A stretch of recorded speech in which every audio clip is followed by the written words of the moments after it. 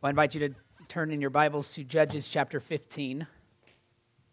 In Judges chapter 15, we'll be looking at this entire chapter, verses 1 through 20, this morning. And I think as Americans, many of us have grown a little battle weary.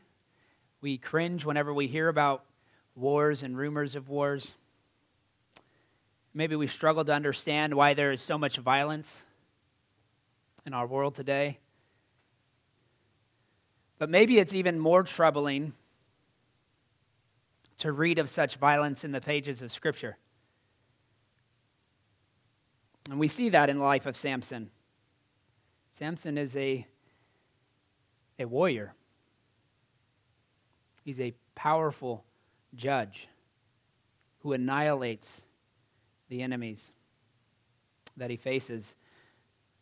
And it can be confusing at times, be hard to put it all together, but hopefully this morning you'll have a better understanding of what God is up to in this text. God's grand design may not make sense of all the violence that we see today, every individual incident. But it does show us that his final purpose involves the elimination of darkness. Right, his grand design shows what his ultimate goal is, what he's moving towards. And so we've seen the beginning of Samson's life. He's been raised up to rescue Israel from the hands of the Philistines. And the pattern that began in the previous chapter continues all the way through the end of chapter 16, at the end of the narrative of Samson. So over the course of 6 different episodes, the Philistines come up with some kind of solution to get rid of their problem, which is Samson. And then every opportunity, or each episode shows that it provided another opportunity for Samson to bring disaster upon the Philistines. Or just when they think that they've been victorious, Samson comes through. And so there's a table that Dale Ralph Davis gives of each one of these episodes, explaining it. Verses 5 through 20 of chapter 14, you have the success. They were able to answer the riddle that Samson had given them to solve. Right? So they think that they've won. And yet, how does Samson satisfy his debt of giving them 30 pieces of clothing, 30 garments? He slays 30 Philistines. Right? So in fact, he brings disaster upon them, that slaughter at Ashkelon. In our chapter, the first 6 verses of our chapter today, we'll see the success of Samson being gone. He's no longer at Timnite. The peace has been restored. The girl's been, his wife has been given to his best man. But of course, this will result in disaster upon them. 150 pairs of foxes, or jackals possibly, who then eliminate all of the crops of the people of Timnite. Verses 6 through 8 of the same chapter, you see the response, the successful, in their minds, the successful response of the Philistines to burn Samson's wife and father-in-law to death. They think they're eliminating the problem, and Samson will respond to that with a great slaughter. And then in the second half, verses 9 through 17, we see the success of Samson being bound and handed over. Even the men of Judah are willing to submit to the Philistines in this and to hand Samson over, bound to them by new ropes. But then there's disaster as he breaks those binds and slaughters 1,000 Philistines with the jawbone of a donkey.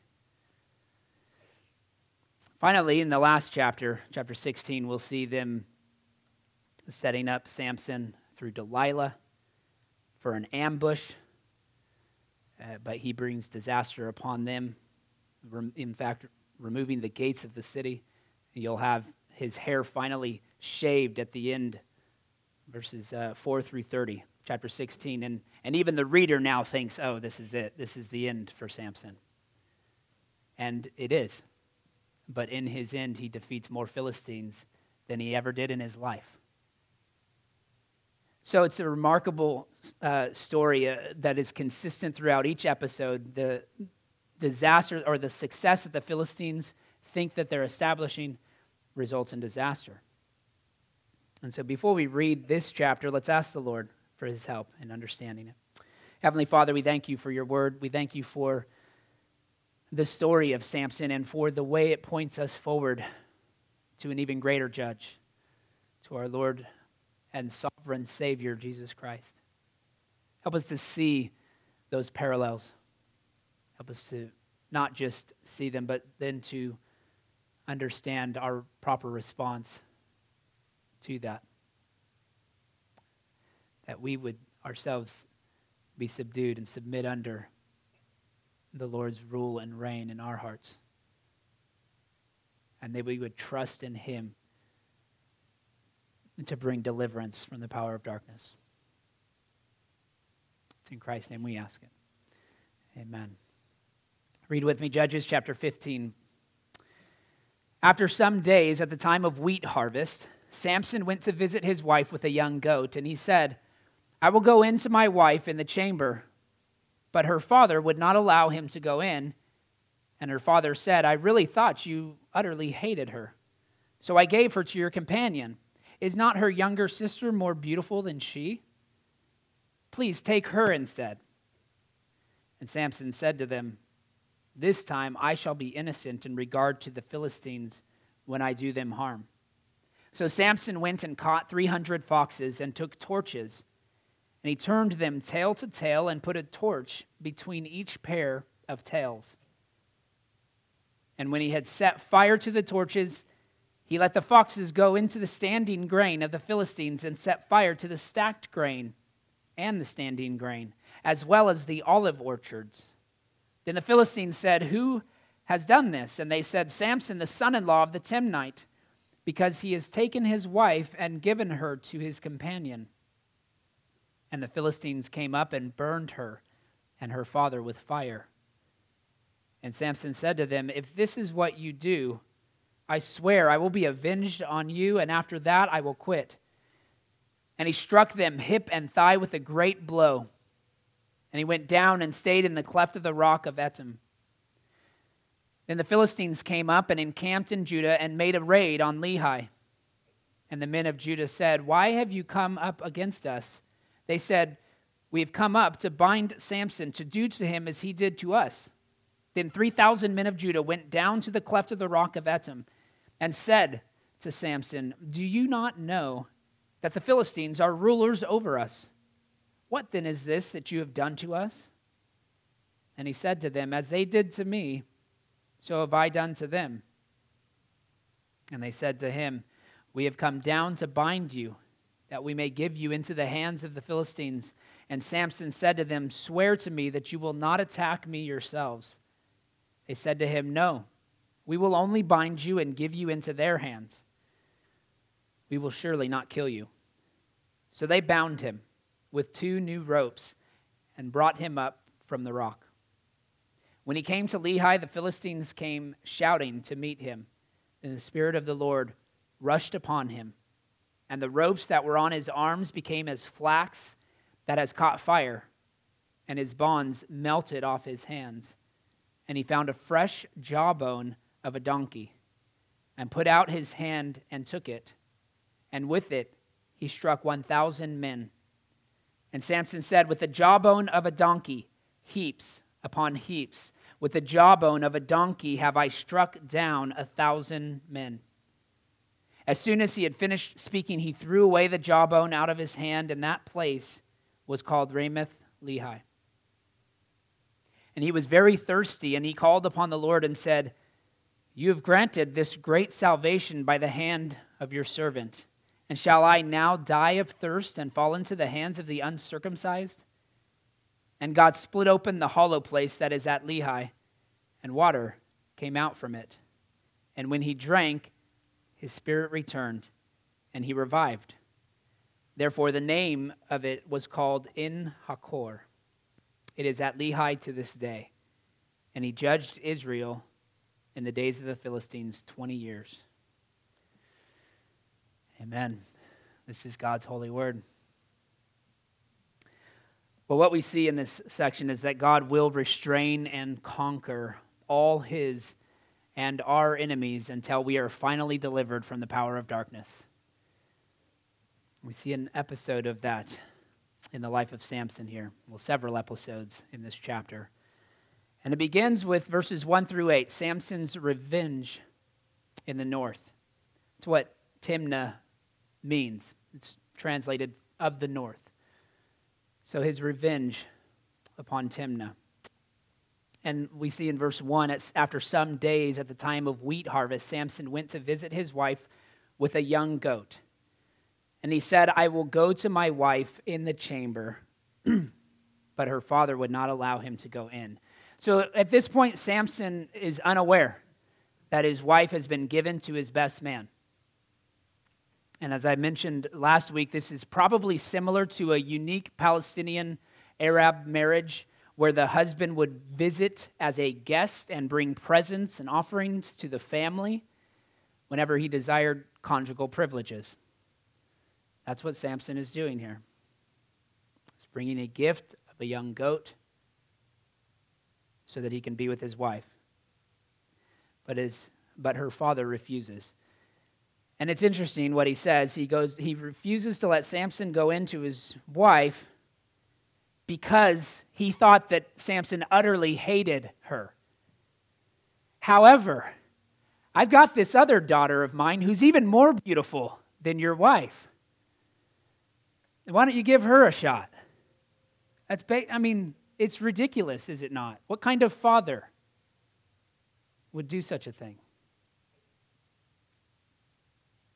Would offer his younger daughter to a man whom he thought hated his older daughter. Well, he goes on in verses 3 through 5. Samson doesn't take that offer. He's discussed it. In fact, if you distrust everything Samson does, you would fully expect him to say, great, sounds wonderful. Yeah, bring her out. Right? If he's such a morally corrupt individual. And yet he refuses that offer. And it's important to know that he had visited at the time of the wheat harvest. Right? Because in understanding the severity of what happens in verses 3 through 5, we need to know that it's harvest time. So he has calculated the harm he would do in this section by gathering together these 300 foxes, as the ESV translates it. Others use jackals. The idea is we don't really know technically what kind of animal it's being referred to here, but foxes tend to be isolationists. No, they're isolated, they're alone, they don't travel in packs. And so if he's gathered together 300 of them, it makes more sense if it would be pack animals like jackals. But either way, he takes them in order to tie their tails together, attach a torch in between, light that torch, and send them into the grain. Send them into the grain that's been stacked up, and also into the standing grain, the grain that's still not been cut down, to destroy all of their crops. It says he goes into the vineyards and the olive orchards as well. Sets fire to everything. But it's first important to note that this wasn't a rash decision that Samson just responds with rash retaliation and revenge upon this family. No, he's calculated in his response. But the fire does destroy all of their crops. It's destroyed an entire year of harvest, which would have the dangerous potential of leading to a famine for the people of the land. And so it provokes the anger of not just the family that's wronged him, but every Philistine family in Timnah. And so just when you might be leaning towards showing some kind of compassion to the Philistines, you read the next verse. Verse 6. Then the Philistines said, who has done this. And they said, Samson, the son-in-law of the Timnite, because he has taken his wife and given her to his companion. And the Philistines came up and burned her and her father with fire. So the Philistines themselves, first of all, acknowledge that Samson is the woman's rightful husband.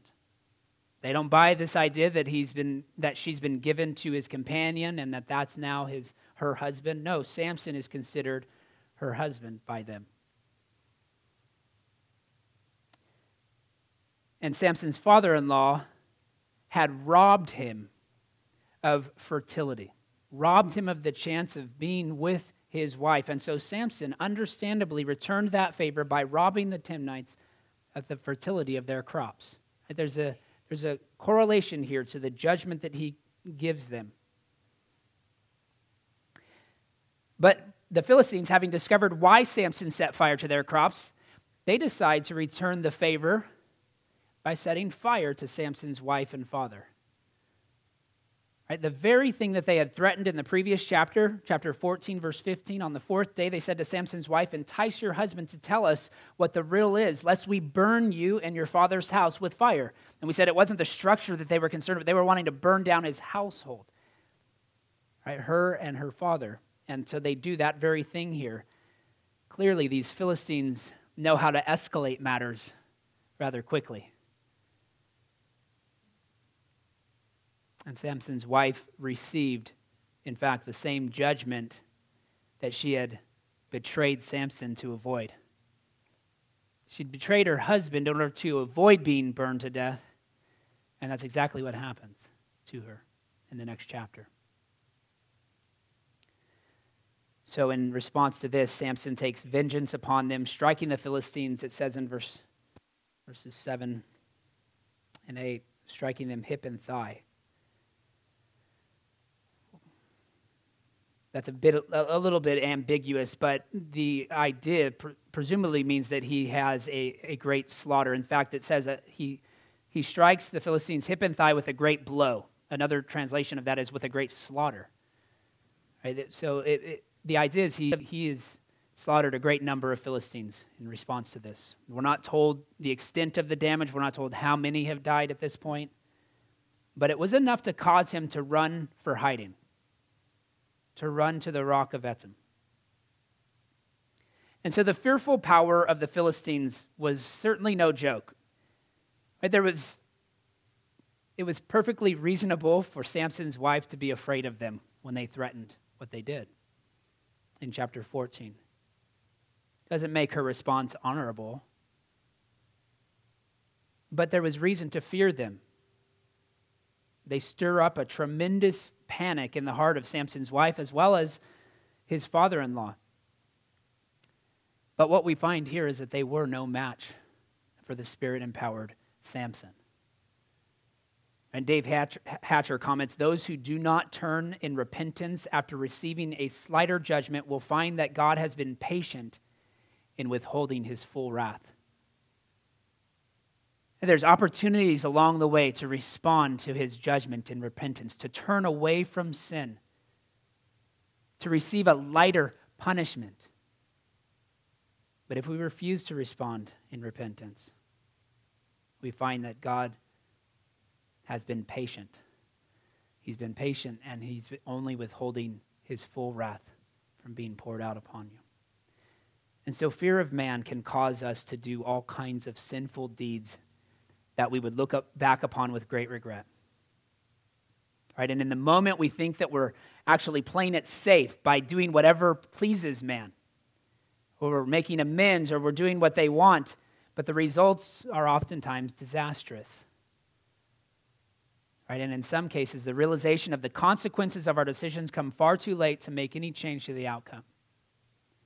Proverbs 29:25 says, the fear of man lays a snare, but whoever trusts in the Lord is safe. The fear of man lays a snare. It's enticing. We think that we're going to be safe, but we're walking right into a trap. But it's those who trust in the Lord who are safe. So whenever we fear man more than we trust in the Lord, we forfeit the very safety that we're trying to preserve. Samson's victories over the Philistines are escalating, right? And we have and we will question his moral integrity, especially when it comes to his lust for women. But we cannot doubt his confidence in the strength that God has given him. Right, through Samson, we see something of the Lord's powerful deliverance at work in rescuing his covenant people. He brings freedom, deliverance from the power of darkness, which is a fearful thing. Right, the power of darkness is not something to ignore.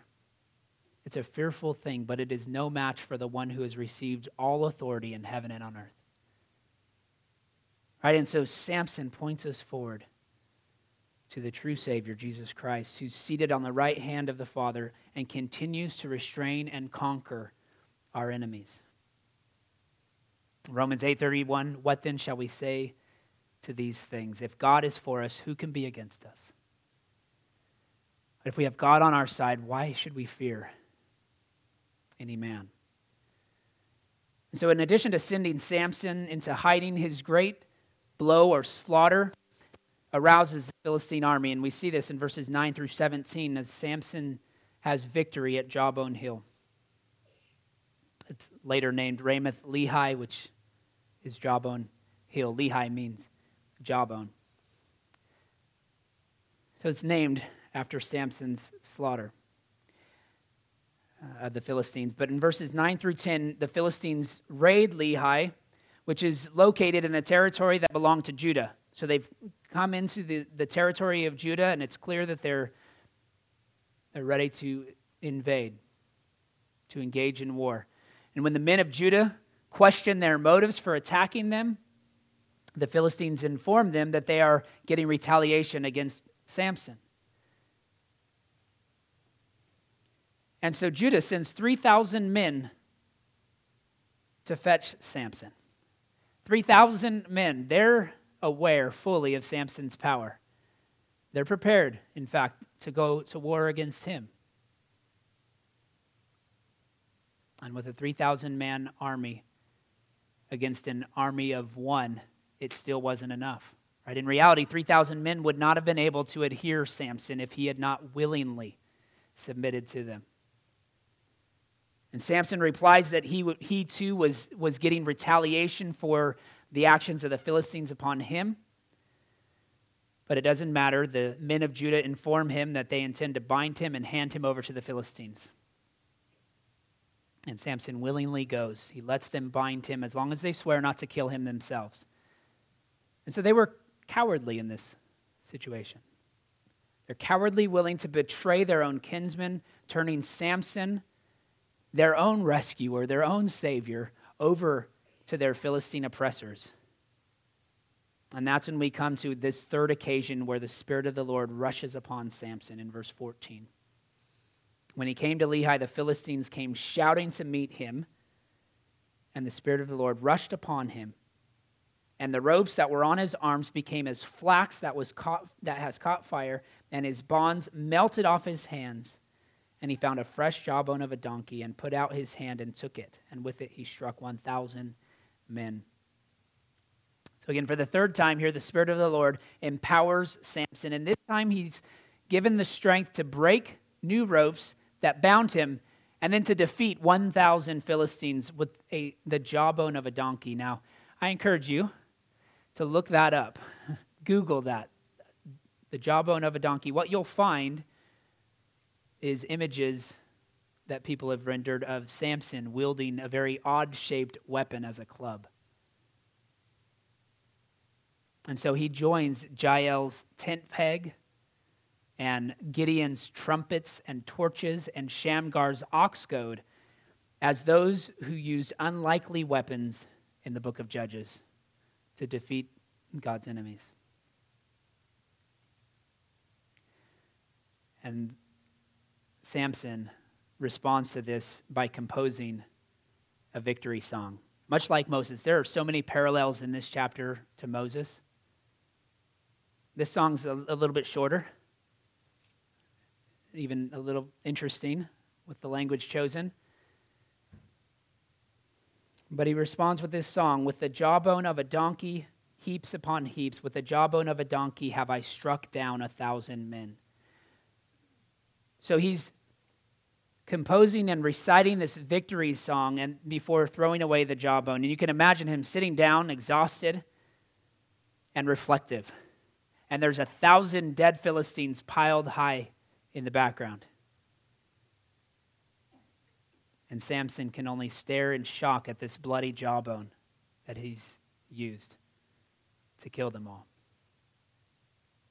There's a play on words in this that donkey and heap are spelled the same in Hebrew. And so he could be stating that with a donkey's jawbone, he made piles upon piles of Philistine bodies, as you read in the ESV. Or he could also, as the NIV translates, be talking about how he has made them donkeys.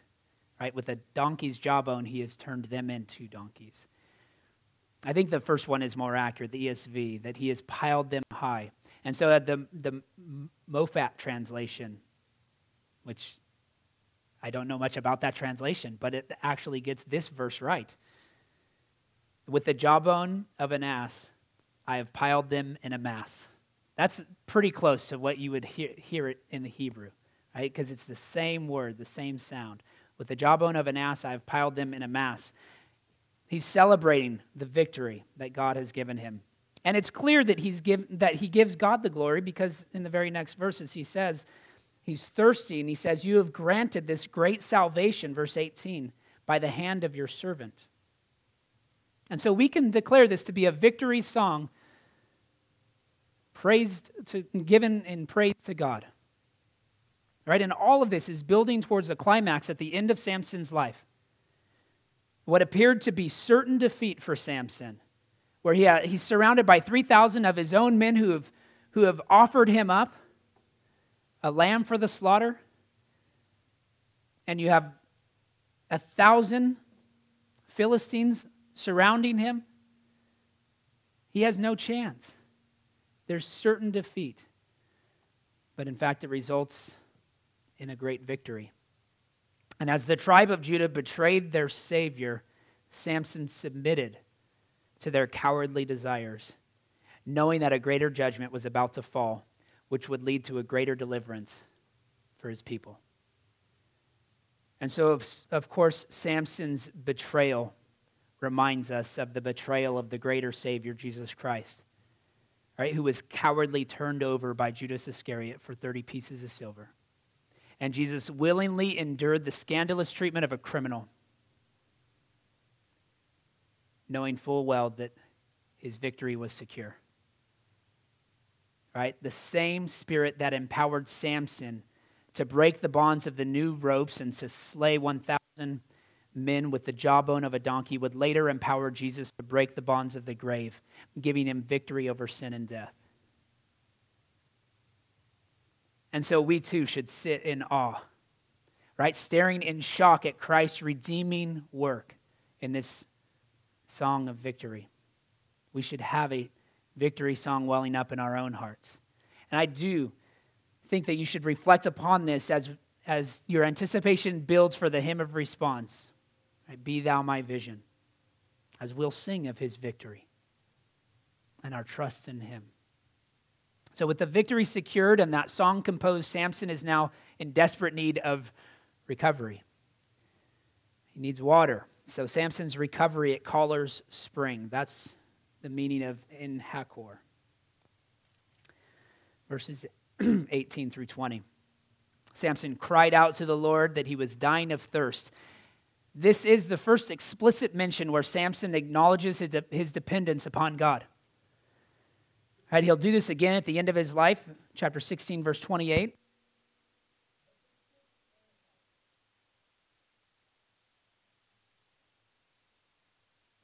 This should clarify things. For anyone who would still question whether Samson is aware of the Spirit's work in his life. Right, those who question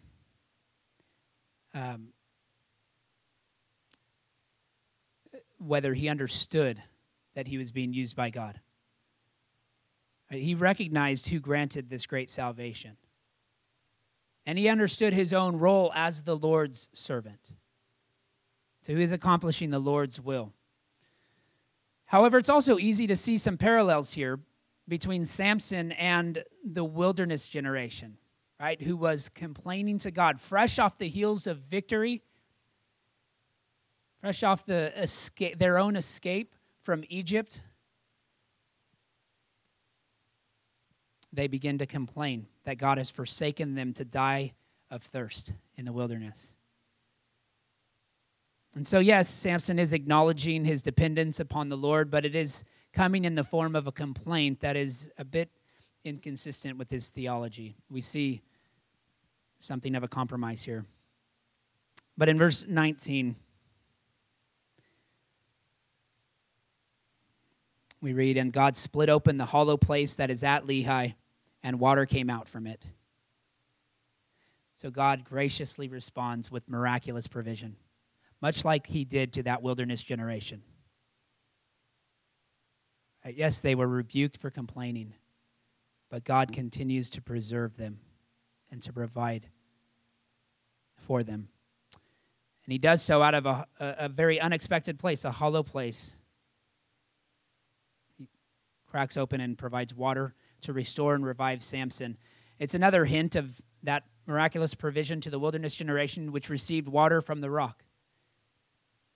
And so most of the themes of this chapter of Samson's life are captured well in the Psalm of David, in Psalm 110. We read this, "The Lord says to my Lord, sit at my right hand until I make your enemies your footstool. The Lord sends forth from Zion your mighty scepter. Rule in the midst of your enemies. Your people will offer themselves freely on the day of your power. In holy garments, from the womb of the morning, the dew of your youth will be yours. The Lord has sworn and will not change his mind. You are a priest forever after the order of Melchizedek. The Lord is at your right hand.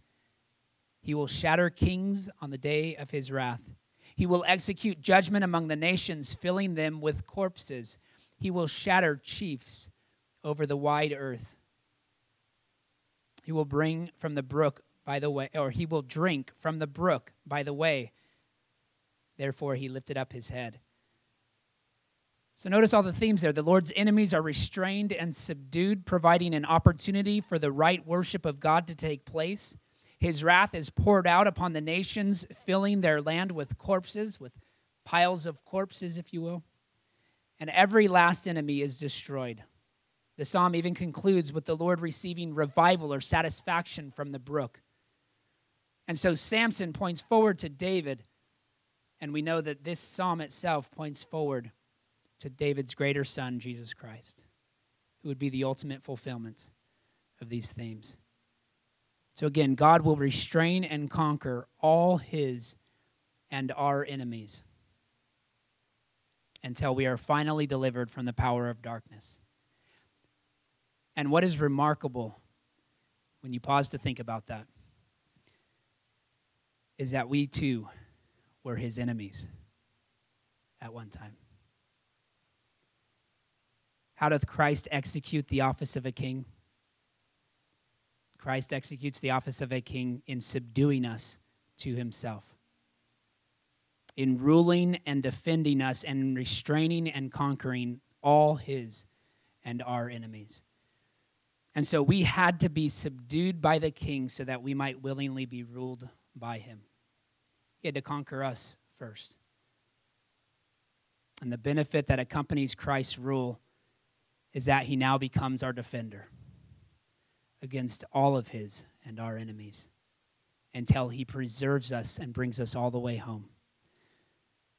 The power of darkness that once had free reign over us, that we felt we had no way of escape, has to retreat before the might of the true king. And so we read in the close of this chapter that Samson judged Israel in the days of the Philistines for 20 years. Samson was never able to accomplish complete victory. It was promised him that he would only begin the deliverance from the Philistines. But the final chapter of his narrative will explain some of the extent of the damage that he caused. Really, that God caused through him. So Samson's revenge in the north shows us the power of our Savior. Samson's victory at Jawbone Hill shows how the Lord can turn certain defeat into his greatest display of salvation. And then Samson's recovery at Collar Spring points to the satisfaction that awaited our resurrected and exalted Lord as he was seated at the right hand of the Father. And that's where he remains today. Right? Jesus Christ remains on his throne. And he'll continue to reign and rule over the hearts of his people until the final number has been subdued, until the full number has been ushered in, and until every last enemy has been destroyed. 1 Corinthians chapter 15 describes the end in this way. Verses 24 through 26, then comes the end when he delivers the kingdom of God, or the kingdom to God, the Father, after destroying every rule and every authority and power. For he must reign until he has put all his enemies under his feet. The last enemy to be destroyed is death. And so even now we can agree with Paul that he has, past tense, he has delivered us from the domain of darkness and transferred us into the kingdom of his beloved Son. We are theologically already delivered. But for all eternity, we'll experience the blessings of that deliverance. Let's pray. Heavenly Father, we thank you for